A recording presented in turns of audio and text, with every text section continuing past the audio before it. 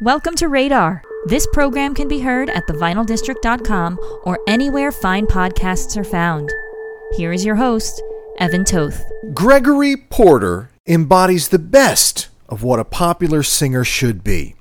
He's a suave and stylish songbird with the heart of a poet, painting the lyrics he's reciting onto his canvas while letting his soul lead the way. With 6 albums under his belt, he's had the opportunity to do a little bit of everything and do it well. From traditional interpretations from the Great American Songbook to more contemporary fare. If that weren't enough, he's also a talented songwriter. Like all of us, Mr. Porter is ready to get the needle back in the groove that his career was in prior to the pandemic, which included 5 Grammy nominations and 2 wins. In fact, Gregory won 2 Grammys in the same category in the same year for 2 different albums. Has anyone ever done that before? Porter is back on the road. Our New York City area listeners will have one treasured opportunity to catch him in our region at the beautiful New Jersey Performing Arts Center on Tuesday, September 21st, before he jets off to the UK and Europe in November. So join Gregory and I as we discuss his latest work, our mutual affinity for Nat King Cole, whether or not he's a vinyl disciple, and hear some secrets about his creative process. You'll find him incredibly intelligent, insightful, and passionate about his work. And hopefully, you'll walk away feeling lucky that we have a vocalist as skilled as Porter is in our modern midst. I know I do. Just talk to me a little bit about how you got involved with and began to love music. You know, what were some of your musical roots from the, and how did you get over to the Great American Songbook or American Standards? What were some of your influences or inspirations there? Music for me started in church. My mother was a minister. And I guess of the 8 children, I was the best singer. So I was her songbird. And she encouraged my singing a lot. She played Nat King Cole in the house. So listening to the music of Nat King Cole was my first start. And, you know, I used to play around with songwriting, but literally just play around with it. I didn't know that I had a knack for poetry and a gift for these things, even though both my mother and my father were poets. And I studied poetry and all of this kind of thing. I didn't know I could do it. Right. Until I had this really strong emotions inside of me that made me want to write songs. That was songwriting chose me as opposed to me choosing it. Yeah. Right. Well, one out of 8, that you had some pretty stiff competition there as far as who the best singer was. Yeah, exactly. Yeah. So there's a really strong competition. And so also attention for just the outright attention of my mother. So Right. So that was good for, for training. Yeah. I love the part of your story where, you know, you worked as a chef at a restaurant in Brooklyn and you even performed there. Tell us a little bit about that beginning in entertainment, and what did you learn about the whole chain of entertainment in that experience? Did you get any insight about the whole, you know, top to bottom entertainment world approach? Not so much in a small place like that, but even, you know, it's a biblical passage about being great in little. If you can be great in little, you can be great in much. And so I remember trying to hold the attention to say something interesting, to say something real from my heart. I remember doing that at the very smallest gigs that I did. Right.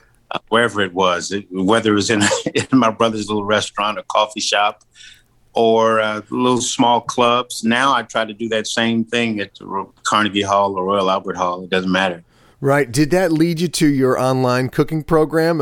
Can you tell us a little bit about the Porter House? I love that. I think you're going to have a chain of restaurants called the Porter House. Yeah. Well, that's the business plan a little bit in the future when the music the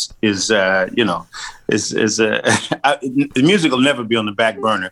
I'll probably have some music in my eating establishment, but food has always been a big thing in the family. And so obviously I learned to cook from my mother, but it was one of my first jobs, cooking in a professional kitchen. And so, I think during the pandemic, when we had time and energy to burn, I just wanted to show all, another facet of my life, which is cooking, the social part of it, bringing people together, right? Which is in a way very much related to music. So yeah, and the history behind food and the things that we love. That's always fascinating to me. So that's how the Porterhouse came about. Well, good. It's a great show. It's fun to watch for sure. Yeah, thank you. You got it. Obviously, I loved your tribute, as many people did, to Nat King Cole. You mentioned Mom played him around the house growing up. My dad used to tell me a story about his brother. This would be my uncle, who I actually never met, but he was a waiter in Las Vegas for a while. And the story that he told was that all the Rat Pack guys would come into the restaurant, and they were all completely off the wall, except for Nat King Cole. Like, he was this true gentleman. And I feel Nat's a little lost in the shuffle when it comes to singers of that era. He's a little overshadowed by the Rat Pack guys. Can you tell us a little bit about that album, how it came about, and your relationship with his music, even though now we know that Mom was a big influence with the music with that? I came to Nat's music in the absence of my father, and looking for and listening for fatherly advice. I heard it in Nat's music. And he became, something that I latched on at a very early age, maybe 6 or 7. I started to listen to and actively seek Nat's music. And just a lifelong relationship listening to his music and discovering, old songs, hidden gems. I still do that. I still love to find something that I've never heard before, even if it's a beer commercial, a Rheingold beer commercial. Right. I love to find things like that from Nat King Cole. It's a really personal tribute to the music of Nat King Cole. Nat King Cole and me. He helped me find my voice.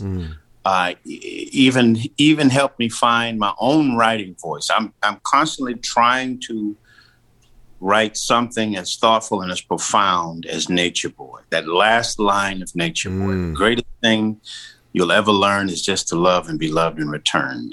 And I'm thankful for Nat putting that message and those words in my ear. Written by Eden Abez, but made popular by the great Nat King Cole. Yeah. I love Nat King Cole, and I'm always championing the early piano trio recordings, which I'm always like, he and Nina Simone, everybody forgets they both were these awesome piano players and just could, those trio recordings are so fun to listen to. I'm a big fan of them.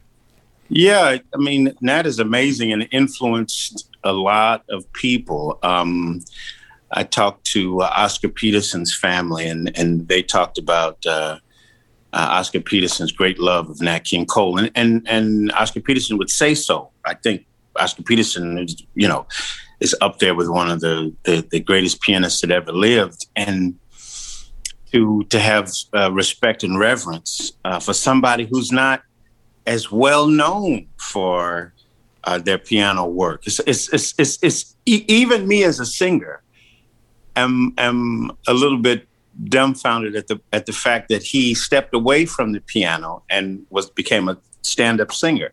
Right. Because he was so extraordinary at both. I wish there was more of him doing both. But then it's great hearing him with the orchestra and hearing him with other bands as well, and big bands. But really extraordinary artist, and he could have been only a piano player without question. Right. And he would still be great.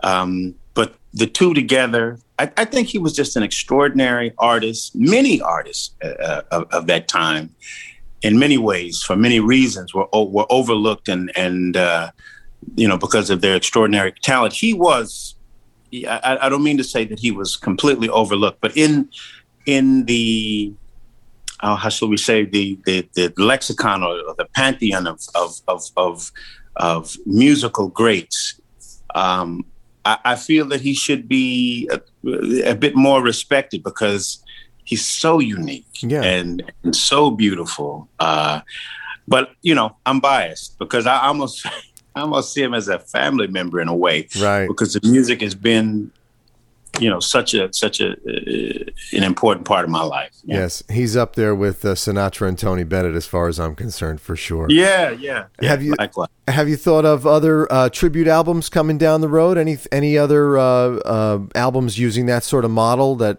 other artists that you might consider delving into their catalog? Well, this is an interesting thing in my career and in my voice. I like to think that I'm in between Nat King Cole and Donny Hathaway. So I think, as a soul singer whose voice was trained and cultivated in the church, I have a lot of how shall I say, influence coming from, the great voice of Donny Hathaway. In some time, maybe I'll have the opportunity to do that. But I'm cultivating my own words and melodies though influenced by masters such as Nat King Cole and Abbey Lincoln and Nina Simone. In some ways, I prefer now for people to hear the influence that these people have had on my life as a straight out tribute album.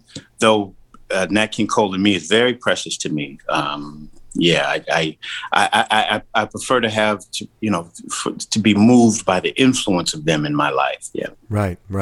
Well, we know about your connections to music and musicians from the golden days of the American Songbook, but how about some more contemporary folks? Who are you listening to now, or who do you enjoy seeing on the same bill as yourself when you're doing any of these festivals or anything like that? Is there anyone that comes to mind that you're really enjoying now? There's great female singers that are out now, Savant and Jasmine Horn. I am, blown away at their clarity and beauty. I think the future of jazz vocals is in good hands. Is in good voice. But my interest in jazz is so varied. I appreciate and love the wide range and musical perspective of Robert Glasper. I like the fact that soul singers and R&B singers like Lettucey can come in and do a tribute to Nina Simone and have it make a big splash in the jazz world. Right. So I like the fact that the dynamics of jazz is being stretched at the moment, and I like that. Yeah, me too. I've been enjoying a lot of the new things happening, and particularly a lot of the groups or artists coming out of the UK. There's a whole UK thing going on, right? There's a whole lot of UK,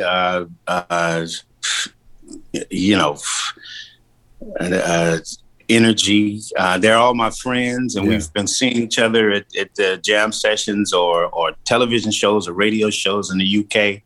And I love the fact that they are climbing the ladder of interest and popularity as well. So, yeah, definitely a resurgence of the UK jazz scene for sure. Cool.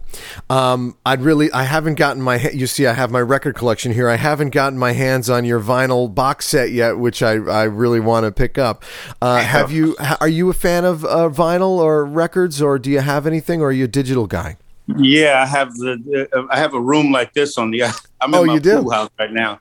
On the other side of my pool house, I think I have well over 3,000 records. Okay, all right. Yeah, and there's more in the house. So yeah, I'm crazy about vinyl. I feel like I probably the funny thing is, because I grew up with vinyl, it's like I felt like once my music was on vinyl, then I felt permanent. Then I felt like, okay, maybe I'll be around for a little while, you know, like. Right. Yeah. Well, it's true, you know, and I'm a musician too. And, you know, you do these digital releases and it's fine. But I guess people of our maybe people who are younger than us, we're a similar age, I suppose. But there's something about that tangible thing. Once you're on there, you know, it's real, you know? Yeah. Yeah. I think I went into the vault at Capitol Records, and there contains the music from the Blue Note catalog and, you know, obviously the Capitol catalog. So in one hand, I'm holding Nat King Cole's Love is the Thing. And then in the other hand, I'm holding Horace Silver's Song for My Father. And this is the original pressings, the original recordings. And it's so powerful, and it carries so much energy to have the physical product in your hand. And so I think that's what I like to think that people are, because of the popularity of vinyl now, the resurgence of it. Sure. I like to think that people want to slow down, that people want to be a little analog in their lives and decompress and take time to put a piece of music on and drop the needle on the record. So yeah, I like that. And it's a thing for me. I love it. Yeah. Well, since you're a collector, I'll just brag for a second. I found a copy of Songs for My Father just a few weeks ago in a thrift store for $5. $5. Right. It was original pressing, Blue Note. Ooh. Oh man, it's good. It's a beaut. So that's awesome, man. I wanted to brag a little bit with someone who would appreciate. Who else would appreciate that? You know what I mean? I love that. How do you go about preparing for an album, like the song choices and the arrangements? I know you've worked with a few different producers, but what's your process of putting a project together? What moves me? I think I'm in a search for authenticity on stage in my live performance, and I like that in the recording as well. So I want to tell the truth. I want to sing something that moves me, whether it be about, you know, social justice, or whether it be about something that's happened in my life, about love or equality, or resurrection or renewal, whatever the theme is. I like for it to have a real emotion in me that moves me. So when I sing those words, it's not phony. I'm not putting on airs. This is really what I believe. Right. And this goes back to Nat King Cole. This lyric, the greatest thing you'll ever learn is just to love and be loved in return. I suspect that Nat King Cole believes that when he sang it. When I sing Nature Boy, I believe that. Right. And when I sing Take Me to the Alley or No Love Dying or any of the records and the music from All Rise, I believe those words. And so when I come before the audience, it's not some phony thing I have to conjure up about, about all the bling bling and all the diamonds and all the girls that I got. It's maybe that is true. No, just joking. But maybe I'm saying some things that are real to me. Right. So when I come off stage, people will say, man, that felt like reality and authenticity. And so I try to build it into the structure of the music so that the people hear it. So we're here to discuss your big New Jersey show at NJPAC. It'll be Friday, September 24th at 8 p.m., and you've played NJPAC before. How are the live shows going lately in this post-pandemic phase, and what can people expect to see at these at your recent shows? Well, like my shows in the past, it's kind of a retrospect of my career, songs from my previous 5-6 albums, but heavily weighted towards the new material on All Rise. But when people come to see me, they expect to hear the songs of my origins, which is On My Way to Harlem, No Love Dying, Hey Laura, Take Me to the Alley. And I'll throw one or two Nat King Cole songs in there if I can, but. I've had 3 concerts since the beginning of the this kind of new open. Mm-hmm. the open era. Yeah. Oh. The renewal, the revival. So weird. It's so yes, weird. it's been wonderful. I think the re-engaging with this audience that we haven't seen in a year and a half has been, a real blessing, and I'm thankful. I'm thankful to them that they held on and are still caring and listening and plugged in and tuned in, because really, without them, it's rehearsal. Without them, it's you're an off-balance artist. You have no body to express to. And so I'm thankful to the audiences, to the venues, to lighting, to sound, to everybody that creates this musical experience. And that's what I think now. I think I always thought about the crew that puts a show together before, but now I'm like, when I'm, the sound guy is equally as important to me and me achieving what I do on stage. And so I'm thankful to everybody. I felt that way the last 3 performances. Thankful to everybody for helping us put this thing together. Yeah. Right.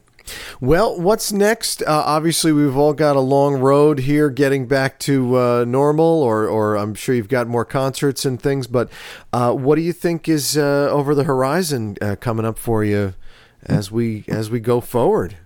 I'm optimistic that the shows that I have on the books will take place. We have some work to do as a people, as a population, and I say that, I mean, this is worldwide. Yeah. I have some shows at the Royal Albert Hall coming up in London, and I, fully expect that to happen. And in Europe, I have a U.S. tour, and I'm hoping and praying that people, follow what it is that we need to do to open up and conquer this mad moment that we're in. Because you know what? We need the music to bring us out of this. Right. So, let's get it together. Let's get vaccinated. Let's get this thing cleaned up so we can enjoy each other again. I mean, it's... That's right. It's true. That's true. Well, I may not make it to the Royal Albert Hall concerts, but I will try to get to Newark. Okay. Newark's a little more convenient for me. That is no small jive place. This is a wonderful place to be. And I'm very much looking forward to sharing with that audience again. Yes, it's a big, beautiful room, and I'm sure you're going to do a great job. And I thank you so much for your time. I really appreciate it, your time and your insights, and I appreciate you sitting down with me. Thank you very much. Real pleasure. Really is my pleasure. Thank you. All right, Mr. Porter, we'll see you later. Radar is produced by Evan Toth in partnership with WFDU 89.1 FM and the Vinyl District. You can hear Radar on WFDU 89.1 FM or anytime online at thevinyldistrict.com.